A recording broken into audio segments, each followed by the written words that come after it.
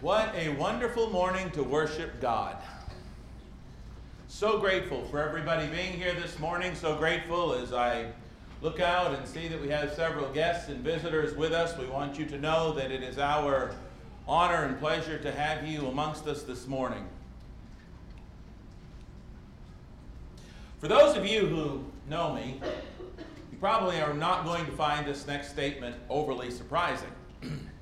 But I love those little thought-provoking one-liners, those little signs and slogans and thought-provoking little zingers. I once saw a cup inscribed with the words, "If things get better with age, then I'm approaching magnificent." Saw another sign that said, "If prices keep falling at Walmart, how come nothing is free yet?" And the one that's probably one of my favorites, if we were not, I can say this, if we were not meant to have a midnight snack, then why is there a light in the refrigerator? One of the neighborhoods where I previously lived while preaching for another congregation, I saw a sign, big sign in the back window of a car that read, "I fight what you fear. I fight what you fear." And I wasn't sure exactly necessarily what that meant at the time. But, you know, as I got to thinking about it and turning it over in my mind, it's probably true. But perhaps, like so many things we see or say or do, maybe it's true, probably it was true in a lot different way than what the owner of that vehicle intended. You see, if that person truly fights what I fear, then like the impenitent robber in Luke 23:39 through 41, like the council members in Acts chapter 5, verses 33 through 39, then they fight God because I fear him. I fear God. King Solomon said in Ecclesiastes 12 and verse 13, "Let us hear the conclusion of the whole matter. Fear God and keep his commandments, for this is man's all," or "this is the whole duty of man," depending on your translation. But that statement in that window sticker brings up kind of an interesting question that we're going to consider with the next three lessons.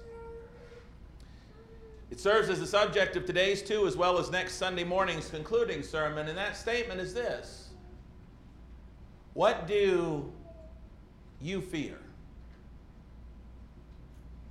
You see, Christians are taught and told by their Lord that we don't have to fear. We're told that. We're told time and again that we do not have to fear. We don't need to. But yet, so often in our frail, feeble, fallen humanity, we often fail and fall to fear anyway. What do you fear? What do you fear when you sit in the doctor's office waiting? What do you fear when it comes to the future?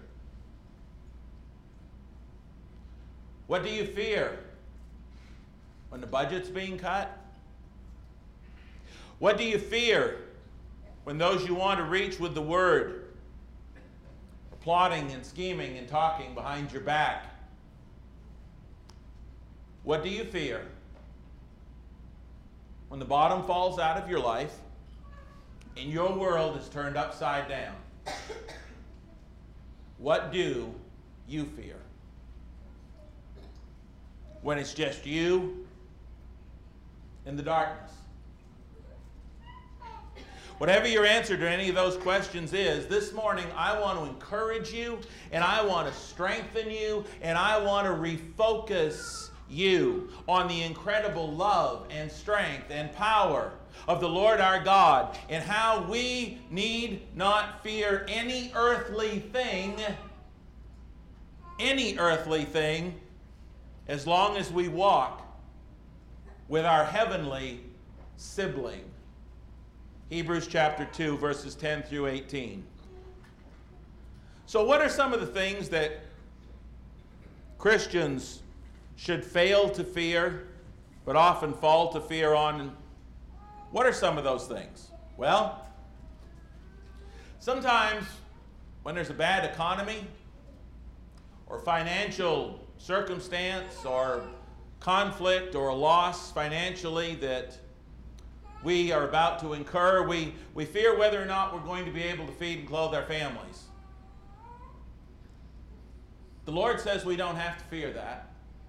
The Lord says that we don't have to fear that as long as we keep our priorities right and seek first the kingdom of God and His righteousness, that all these things will be taken care of by our Heavenly Father. Matthew 6, 19 through 34. It's hard sometimes to do that, and I understand that. It was probably, let me do the math, it was about 15 years ago. I was driving tractor-trailer in the state of Maine. I was making really good money, worked for one of the best paying outfits in the state. The equipment was fantastic, job was good, money was good. And we wondered how, if I went into the pulpit, we were going to be able to do it. You see, when you stop working in a secular job, you stop paying 7.5% Social Security and you pay 15% when you're self-employed. We had good health benefits, had good health insurance, and when you become self-employed, you have to pay your own health insurance. We all know about the prices of health insurance. Add to the fact that my pay cut was going to be well over $200 a week gross to go into the pulpit from what I was making driving truck, and then take out the extra, and you can see why that would be very concerning. But we, through a series of events and prayer and all of those things, decided to trust God. Quit that job that I'd worked at for quite a while, had a lot of seniority. You know what? God's taking care of us. Don't know. Sometimes Karen's looked at the checkbook and said, I have no idea how we're doing this over those years. We'll both die and smile and go. But when it seemed like we couldn't make ends meet and put the kingdom first, God took care of it. I don't say that to boast on us at all, but I say that to boast on God. God says, seek first the kingdom and I'll take care of the rest. Other things we fear. I did a survey in a previous congregation where I preached, and I asked them to list the things that people fear when it comes to personal evangelism, and this is some of the responses that I got. Some of the fears we have when it comes to personal evangelism: lack of courage, lack of knowledge, fear of rejection, not being bold enough, and being afraid of making people mad and losing friends. And as we consider SOS in 2019, I think some of those are legitimate fears, why sometimes we are at least hesitant. Fear of rejection, afraid of people getting mad, afraid of losing friends. I think sometimes we don't speak up for the Lord in those situations because we fear repercussions. We do fear the responses and the reproaches of men and what they're going to say and do to us and about us. And you know, sadly, sometimes that even comes from our own families. But the Lord says repeatedly, don't fear that. Don't fear man's responses. And God reminds us that the only thing that we have to fear in those circumstances is His response if we don't have the faith and the courage to move forward and do what He's told us to do. You know, when the Israelites were getting ready to go through the Red Sea, God said to Moses, why do you cry out to me? Tell the people to go forward. God was ready to do what God does. God was ready to deliver them. The problem was people weren't ready to move and go do what God told them to. God was ready as soon as they moved. Why do you cry out to me? Tell the people to go forward. God reminds us that we need not fear people, We need not fear talking to them about him. We need not fear those repercussions to talk to people about those things that we learn from God's word. We need to fear God if we don't. Open with me this morning to Matthew chapter 10. Look what it says. Matthew chapter 10, verse 24 and following. Jesus laid it right out there. He made it just as clear as it could be. He said, yeah, there's going to be some struggles. Yep. But he says, don't fear them. Matthew chapter 10, verse 24. He says, a disciple is not above his teacher, nor a servant above his master. It is enough for a disciple that he be like his teacher, and a servant like his master. If they have called the master of the house Beelzebub, how much more will they call those of his household? You know, we say we want to follow in the footsteps of Jesus. Jesus was hated. Jesus was not liked for the message that he brought. But look what he says, verse 26. Therefore, do not fear them. For there is nothing covered that will not be revealed, and hidden that will not be known. Whatever I tell you in the dark, speak in the light. And what you hear in the ear, preach it on the housetops. What's he saying? Climb up to the tallest spot you can and let everybody within earshot know what you've heard. Don't be afraid to do that. Let them know. Let them know what I have told you. And do not fear those who kill the body, but cannot kill the soul, but rather fear him who is able to destroy both soul and body in hell. The idea is we need to have a healthy fear of God, not of the people he's told us to talk to. He'll take care of that. You know, this idea isn't something new or new to the New Testament. Turn with me to Psalm 64. Psalm 64. This one kind of extends out that idea. It's certainly not just relative to talking to people and trying to evangelize, but people in general who are hostile to who we are and why we are who we are. Psalm 64. Look what it says. Hear my voice, O God, in my meditation. Preserve my life from fear of the enemy. Notice what he says right there? He doesn't just say preserve my life. He says preserve my life from fear of the enemy. Don't let me fear them. That sets the tone for the rest of this psalm. Don't let me fear them.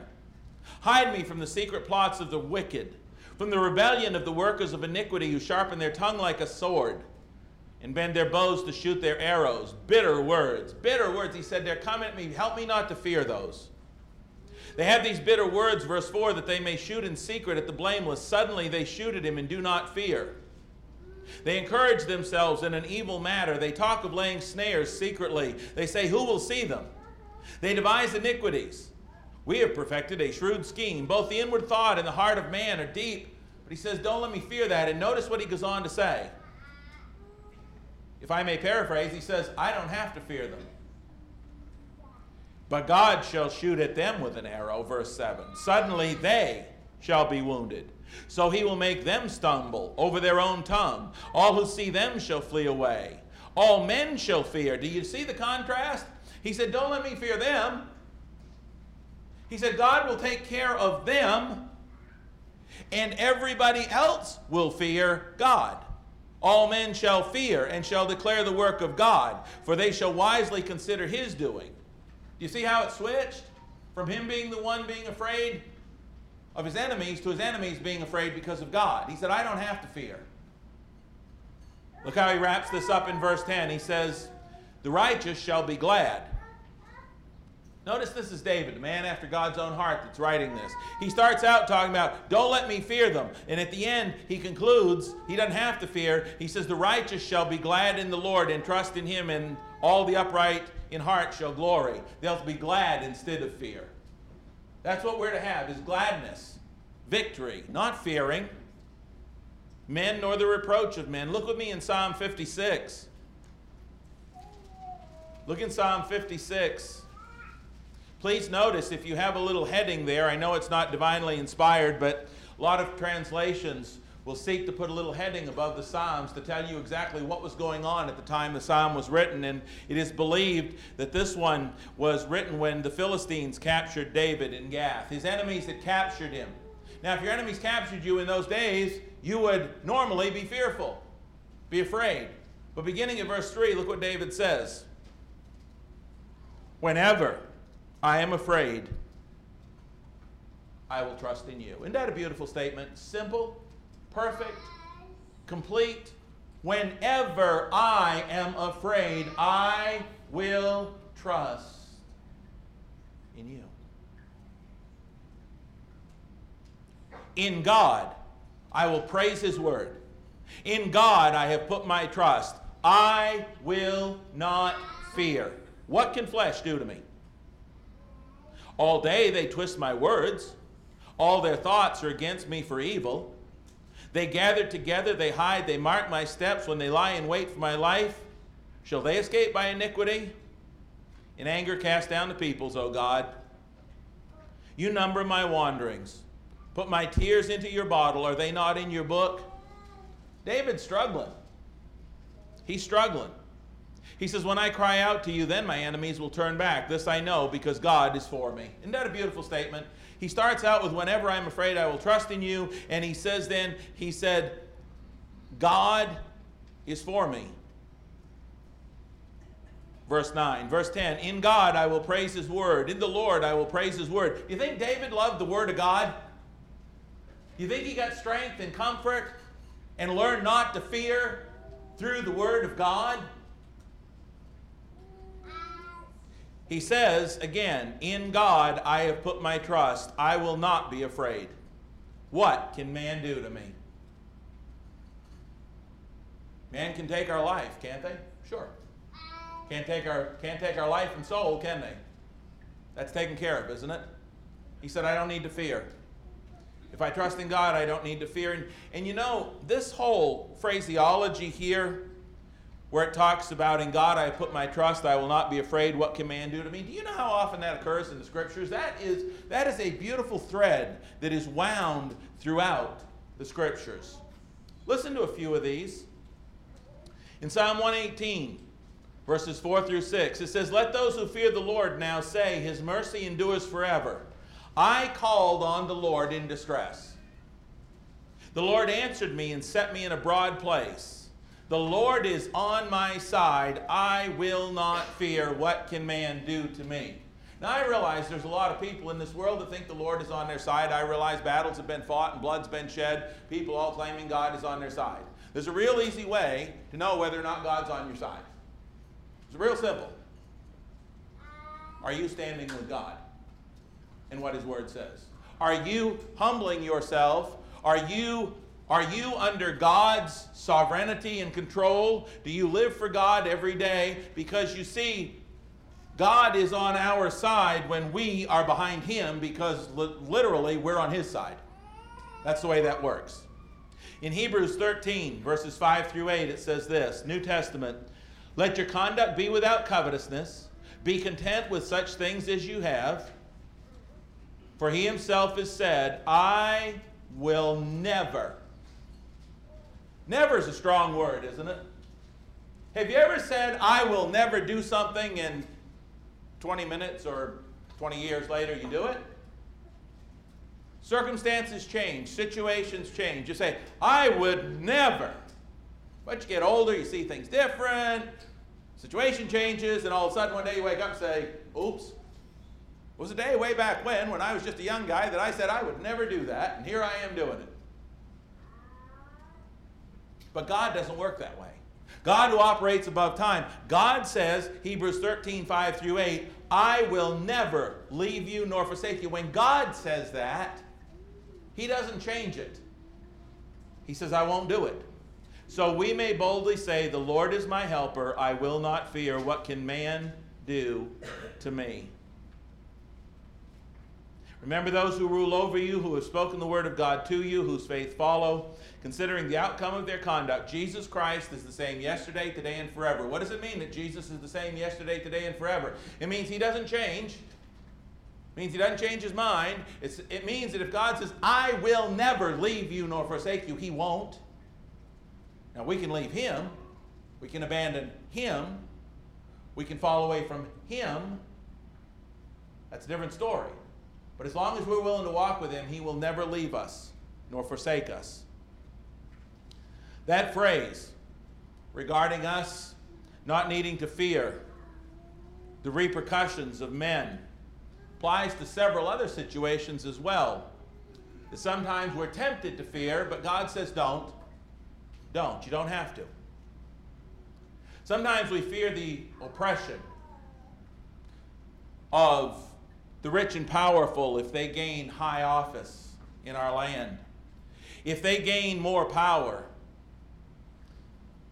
we fear their oppression at times, but God says you don't have to do that. Go home this afternoon and read the 49th Psalm. Addresses that situation very well. Sometimes we fear people's insults. We fear people's snares and traps and reproaches when we seek to live the truth, when we seek to live what God's Word says. And we're strangers and aliens, and we're so different from everybody around us, but we're going to do it right for the sake of God. And sometimes we wonder what other people are going to say and how they're going to look at us. You know what God says? He says you don't need to fear them either. Look at Isaiah 51. And again, with this variety of different books and texts, we can see that this is a thread throughout the Scriptures. Isaiah 51, I love this.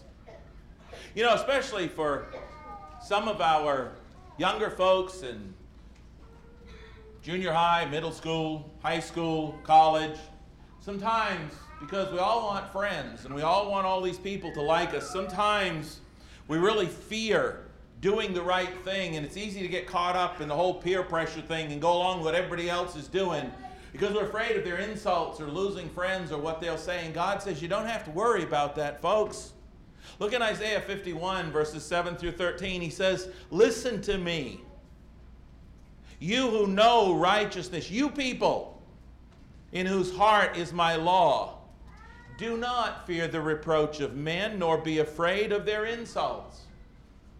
For the moth will eat them up like a garment, the worm will eat them like wool. But my righteousness will be forever, and my salvation from generation to generation. He said, if you're doing what's right, he said, my righteousness is going to last forever. You don't have to worry about all this momentary stuff. He goes on in verse 9 to say, awake, awake, put on strength, O arm of the Lord. Awake as in the ancient days and the generations of old. Are you not the arm that cut Rahab apart and wounded the serpent? Aren't you the one who dried up the sea? Look at the power. He's saying, God, your power is limitless. Your power is eternal. Your power is going to outlast all the insults and all the things people say. Are you not the one who dried up the sea, the waters of the great deep, that made the depths of the sea a road for the redeemed to cross over?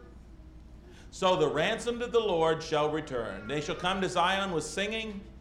With everlasting joy on their heads, they'll obtain joy and gladness. Sorrow and sighing will flee away. What does verse 11 mean? Verse 11 means if we stand in there with God and we do the right thing, that we're going to know joy and gladness. All that other stuff's going to flee away. All of the persecutions are going to flee away. But we are going to be joyful. We're going to have this inexpressible and everlasting joy. And look what he says in verse 12. He follows that up. He says, I, even I, am he who comforts you. God says, I'll comfort you when you do the right thing. Who are you that you should be afraid of a man who will die and of the Son of Man who will be made like grass? Don't you love that? Isaiah's just told how powerful God is. How his righteousness is from everlasting to everlasting. How eternal and powerful God is. And he says, so listen, why should you be afraid of a man that's not going to be here tomorrow, basically? Why should you be afraid of a man whose life is a vapor? Why should you be afraid of a man that has absolutely no power whatsoever when compared to God? God says, I will comfort you. Don't be afraid of them. My power is much stronger than theirs. Don't forget the Lord your Maker, who stretched out the heavens, verse 13, and laid the foundations of the earth. You are feared continually every day because of the oppressor, when he is prepared to destroy. And where's the fury of the oppressor? He said, you feared the oppressor, you feared man. Feared that he's ready to destroy, that he's ready to cause harm. And he says, oh, by the way, where is he? Where'd he go? God says, I got him outlasted. Don't worry about it. Do not fear. You don't have to.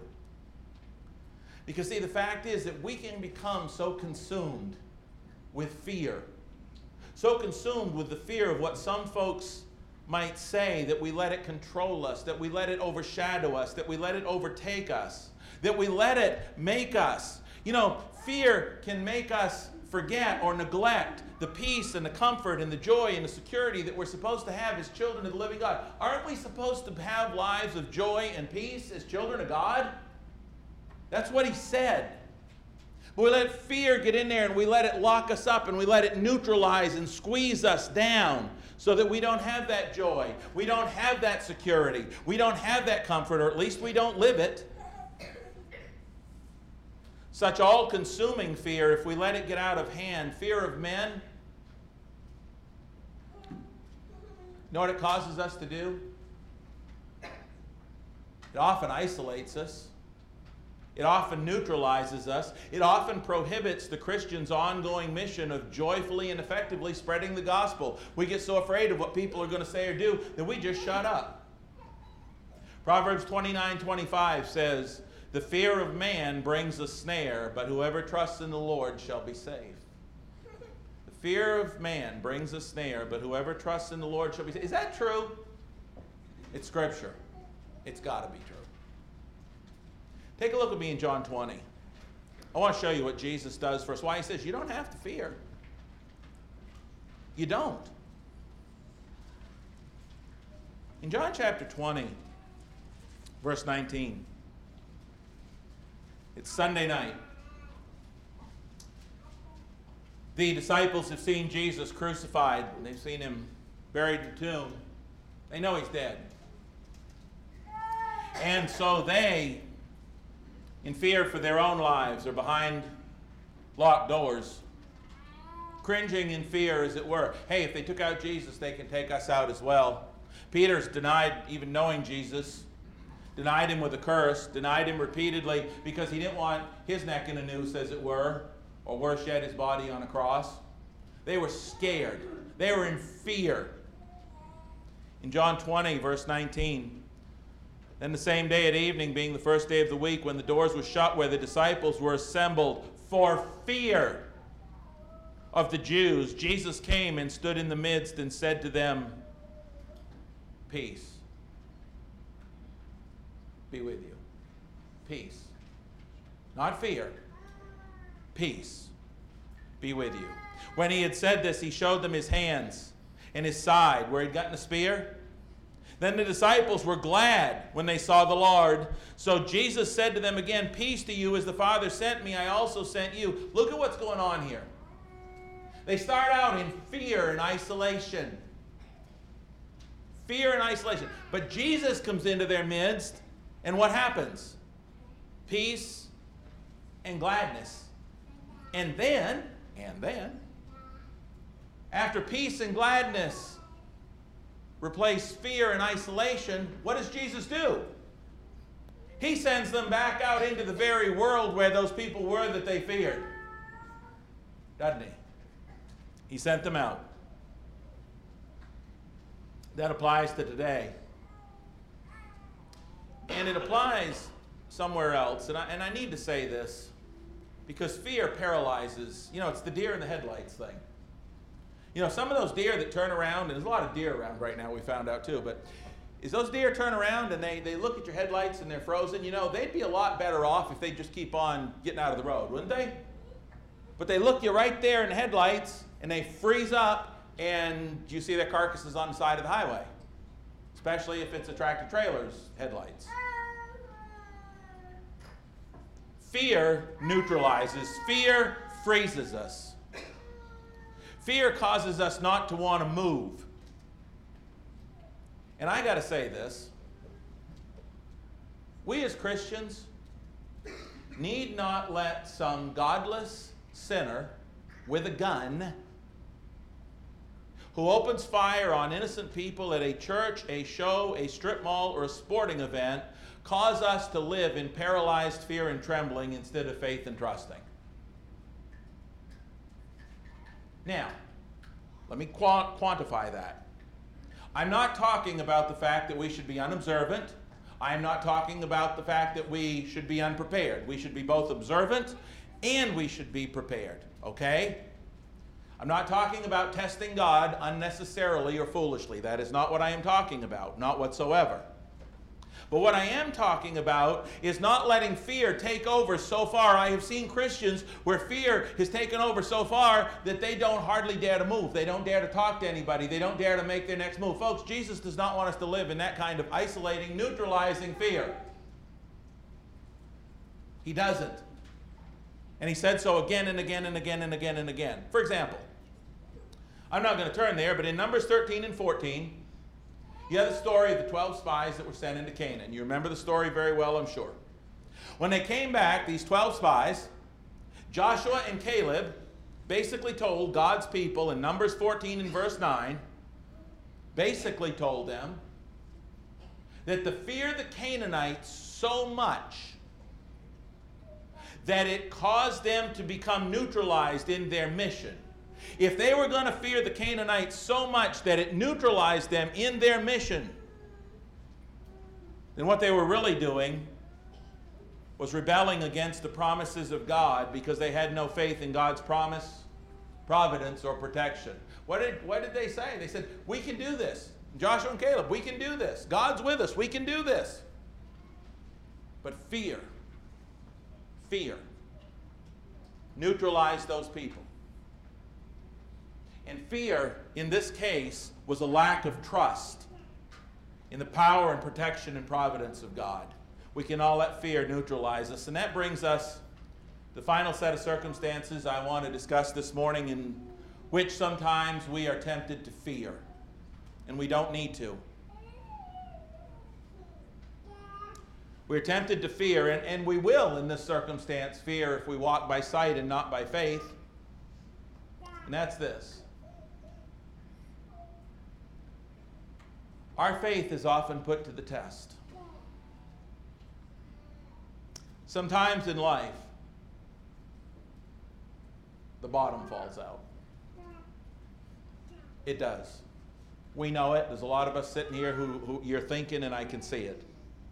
Sometimes when life, the bottom falls out, when the seemingly impossible happens, when you wake up one morning and all of a sudden, the obstacles are just so absolutely overwhelming. The circumstances are so overwhelming. It seems like everything is lost. It seems like I cannot do this anymore. I cannot win. I cannot overcome this, God. What do you do then? What do you do then? We had that very situation in 2 Chronicles 20. Please turn there. 2 Chronicles chapter 20.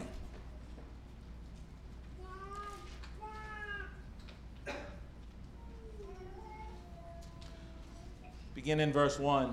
Following along, will you please? I'm going to read fast, so follow along. 2 Chronicles 20 verse 1. It happened after this that the people of Moab with the people of Ammon and others with them besides the Ammonites came to battle against Jehoshaphat. Some came and told Jehoshaphat, saying, a great multitude is coming against you from beyond the sea, from Syria. And they are in Hazazon Tamar, which is in Jedi. Notice, verse 3, and Jehoshaphat feared, and he set himself to seek the Lord. When the bottom falls out, when it is overwhelming, set yourself. You say, well, I'm a Christian. I've already sought the Lord. Yeah, I understand that. But set yourself to seek the Lord with everything you've got. That's what he does. He set himself to seek the Lord and proclaimed a fast throughout all Judah. He's taking this real serious, okay? So Judah gathered together to ask help from the Lord, and from all the cities of Judah they came to seek the Lord. Now, were these already God's people? Yes. But they needed to seek in a stronger, deeper, heavier, more intense way than they had been. They were already God's people. That's why I say, we can say, well, I'm a Christian. Well, okay, good. When the bottom falls out, you need to go after God with everything you got. That's what they did. Then Jehoshaphat stood in the assembly of Judah and Jerusalem, the house of the Lord, before the new court, and he said, O Lord God of our fathers, are you not God in heaven? And do you not rule over all the kingdoms of the nations? And in your hand is there not power and might, so that no one is able to withstand you? Aren't you our God, who drove out the inhabitants of this land before your people Israel and gave it to the descendants of Abraham, your friend, forever? And they dwelt in it, and have built you a sanctuary in it for your name, saying, if disaster comes on us, sword, judgment, pestilence, or famine, we will stand before this temple and in your presence, for your name is in this temple, and we'll cry out to you in our affliction, and you will hear and say. First thing he does is says, God, you got all power. I know you've got this. I know you can fix this. I know you control this. It doesn't matter what I see. I know you're God. And we are going to seek you with every fiber of our being, because we know who you are. We know what you're capable of. And now, verse 10, are the people of Ammon, Moab, and Mount Seir, whom you would not let Israel invade when they came out of the land of Egypt, but they turned from them and did not destroy them? Here they are, rewarding us by coming to throw us out of your possession, which you have given us to inherit. O our God, will you not judge them? Now listen, he's told how great God is, but look what he says here. For we have no power. Have you ever just wanted to say to God, I can't do this. I don't have the strength to win this one, God. But you do. You do. And I know you do. That's why I'm here. That's why I'm here, God. We have no power against this great multitude that's coming against us, nor do we know what to do. Have you ever said to God, I just don't know what you want me to do, God? I can't, I don't have the strength, and I don't even know what's up here. But our eyes are upon you. Now all Judah, with their little ones, their wives, and their children, stood before the Lord. They weren't sitting on comfortable pews. They stood before the Lord.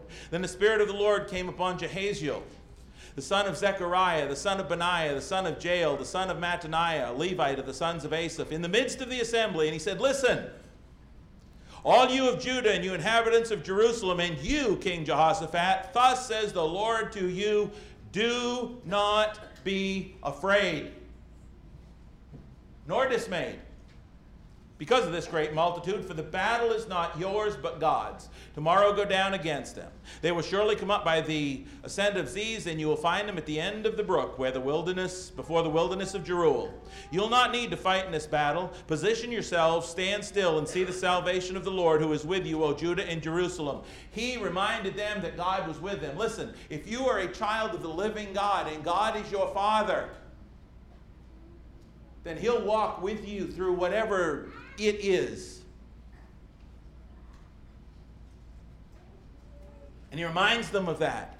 He says, God's not going to abandon you here.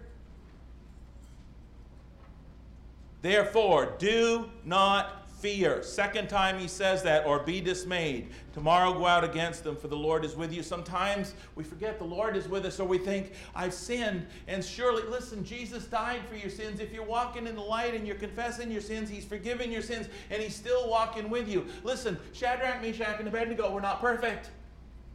Abraham was not perfect. David was not perfect. Peter, surely, was not perfect. But God walked with them, didn't He? Because when they messed up, they were humble enough to ask God's help. Jesus had the angel tell the ladies at the tomb that morning, go tell my disciples and Peter. And Peter. He wanted Peter to, yeah, Peter, you've denied me. You've denied me with a curse. Yeah, Peter. But you know what? I've still got a place for you, Peter, because you went outside and wept bitterly, and I know that broke your heart, and you want to do the right thing. Even though you messed up, I still got a place for you, Peter. He still wanted Peter with him. Go tell my disciples and Peter. We need to understand that if we're walking with God, if we're doing our best to do what God wants and hold His hand and cling to Him, that He is with us, and if He is with us, we do not need to fear or be dismayed, even in a terrible circumstance like that. That's what the Bible says. I'm not going to turn there, but let me just give you one more example. In 2 Kings chapter 6, Elijah, the king of Syria, is after him, and they surround the place where Elijah and his servant is, and Elijah's servant comes out early in the morning, and he sees all of the enemy all around him, and he's thinking how terrible it is, and he fears. And Elisha comes out and he prays and he says, God, open my servant's eyes that he may understand there are more with us than with them. There's more with us than are with them. You don't have to fear. When the bottom absolutely falls out and the seemingly impossible happens overnight, when the situation is so bad it seems like everything in our lives is caving in on us, instead of giving in to fear, there is a psalm that we need to emblazon the first two verses on our hard drive. Psalm 46, verses 1 and 2. One of my very, very favorite psalms. Listen to this. Emblazon it on your hard drive for when the bottom falls out. God is our refuge and our strength, a very present help in trouble, a very present help in trouble. Therefore, we will not fear. I love that psalm. Therefore, we will not fear, even though the earth be removed and the mountains be carried into the depths of the sea. If the Rocky Mountains are all of a sudden plucked out of the middle of America and dropped in the middle of the Pacific and the water comes up 80 feet, I don't have to fear. Psalm 46, verses 1 and 2. You know, verse 10 of that same psalm says, be still and know that I am God. You don't have to fear. I want to close with the words of Psalm 31, beginning at verse 9. I want you to take these words home with you this afternoon. I want you to dwell on these words.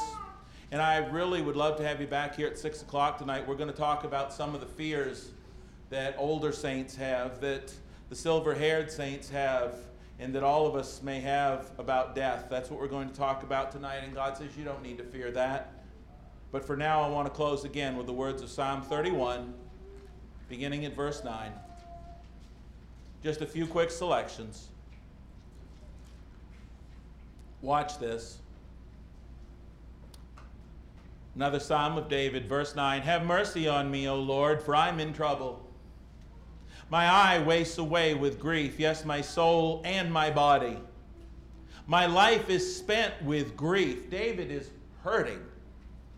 And my years with sighing. My strength fails because of my iniquity. My bones waste away. I am a reproach among all my enemies, but especially among my neighbors. I am repulsive to my acquaintances. Those who see me outside flee from me.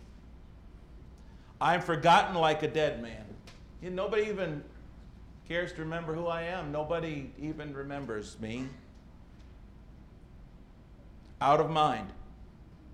I am like a broken vessel. Don't raise your hands. Don't nod. Have you ever been there? I'm a broken vessel. I am completely busted. For I hear the slander of many. Look at this. Fear is on every side. While they take counsel together against me, they scheme to take away my life. On top of everything else, all of these things are closing in. There's this terrible fear that is seizing his heart, that is gripping him. But David knows how to get away from it. David knows how to fear not. Do you see the next verse? But as for me, I trust in you, O Lord. I say you are my God. My times are in your hand. Isn't that a beautiful passage? My time's not in their hand. My time's in your hand. Move on down to verses 19 and 20. Oh, how great is your goodness, which you have laid up for those who fear you. See, it is God we are to fear, nobody else.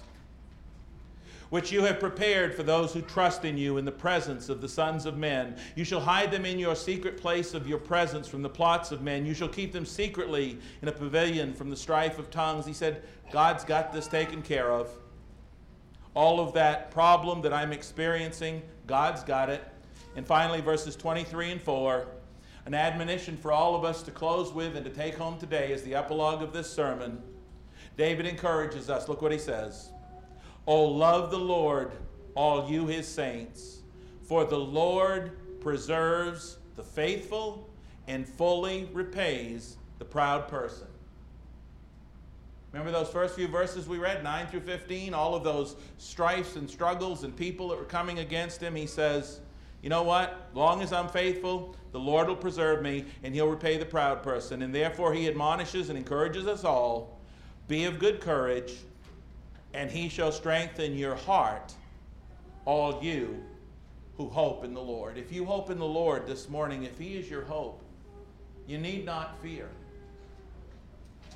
The conclusion of the matter, fear God and keep his commandments, for this is the whole duty of man. If you do that, you need fear nothing else. If you're here this morning and you have come to the point in understanding how much God loves you, how much God wants to give you strength and victory and life and eternity and hope and joy and gladness, that is something that God came in the flesh and died on this earth, on a cross, to provide you. Because you see, all of that joy and gladness can only come if we're in Christ, if we're in God's presence. But we can't be in God's presence in our sins. We've got to get rid of those sins. And the only way we can do that is to have those sins washed away, to have those sins forgiven by God. And the Bible tells us in Acts chapter 2 exactly how to do that. It tells us we need to repent, that is, change our mind, change our heart, turn it toward God.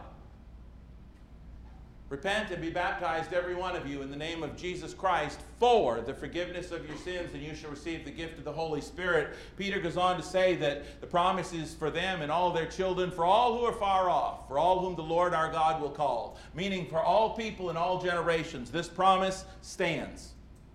God will never change it. It stands.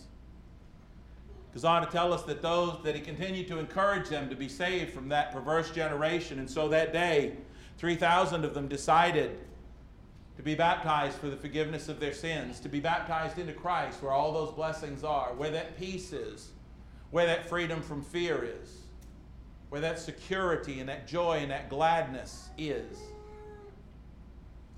Does that sound like something you want? If it does, and you would be baptized into Christ, we'd love to do that this morning. Just a moment as we stand and sing, you can come to the front and we can do that. If you'd like a Bible study, there's a lot of souls in this church building that would love to study it further with you if that's something you'd like to do. Straight out of God's Word, book, chapter, and verse. But if you've already done that, you need the prayers of the church for strengthening so that you will have less fear and more joy. If there's any way we can help this morning, please. It's not that far from the back of the building down this middle aisle. If there's any way we can help you to have less fear and more joy in Christ Jesus, will you please come to the front as we stand?